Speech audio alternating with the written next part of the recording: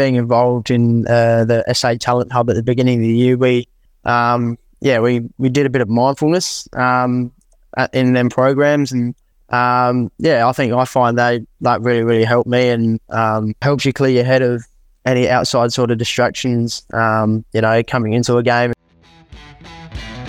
Hello and welcome to the Prepare Like a Pro podcast.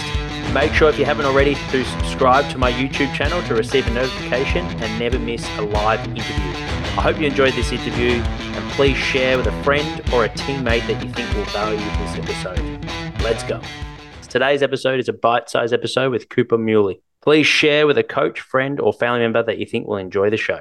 How did you motivate yourself for those that might be in rehab at the moment and doing a lot of training by themselves and they're out of the group, maybe that they could benefit from ways that you can motivate yourself to get the work done? I think the main thing for me was, well, obviously, I had school at the time, so I had something else to distract me a little bit. But I think, if you're striving to play at the highest level, I think you just got to keep your eyes on the bigger picture. And, I guess the whole COVID thing, for some probably would have been, really hard. But I think others, probably might have enjoyed that little bit of downtime and stuff and family. But, obviously I think, what motivated me was just a bigger picture. I think, you could teach yourself a lesson or two, whether you can be a person who sits back and, says it's too hard, or you can be someone who just keeps really striving to, reach that main goal. Can you take us through what a typical week looks like, starting from Monday going into the weekend? Yeah, so, it all depends on what day we played. So, last week we played on Good Friday, so training was only Monday and Wednesday. Monday being a main session, and then Wednesday sort of being like a sort of captain's run sort of thing. However, this week looks a bit different. Playing on Saturday around about midday, so got light skill session tonight. Then tomorrow night we'll jump into a main session, and then Thursday will just be a little top-up session, just a bit of team bonding stuff before the weekend. So, we'll kick into that, and that's what a week looks like for me. You've been able to keep up your speed, which you mentioned is one of your strengths. Was that a focus of yours in the off-season pre-season? I know you wanted to put on weight, but did you put a lot of good energy into your conditioning side of things as well?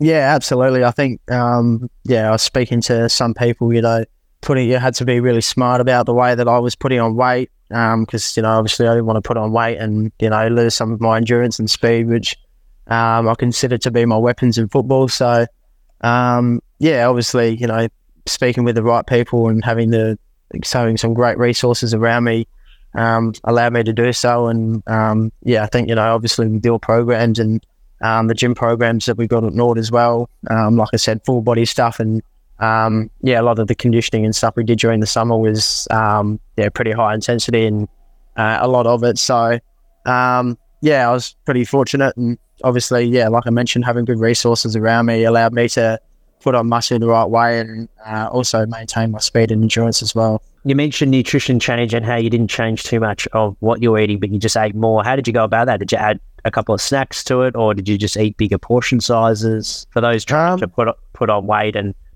you've had a successful result with it? What did you change there?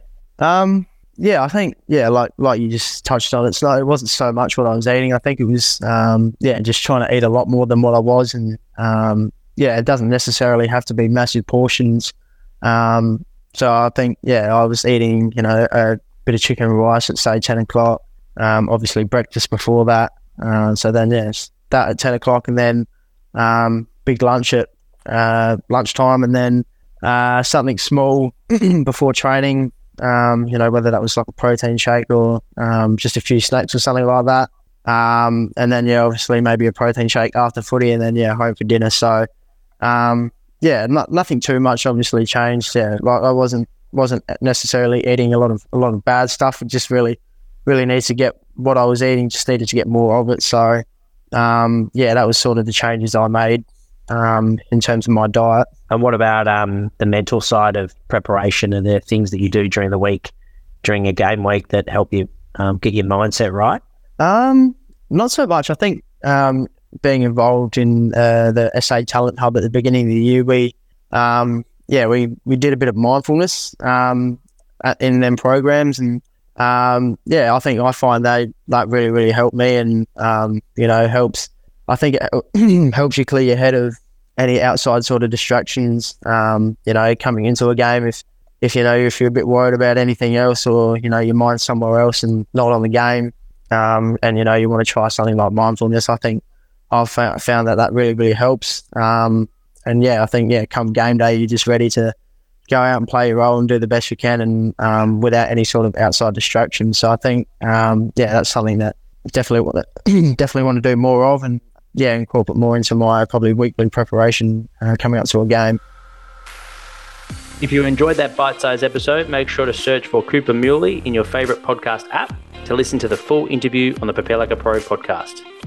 Most of our listeners come from referrals, so if you know of a coach, friend or family member that you think will enjoy the show, please send them a link.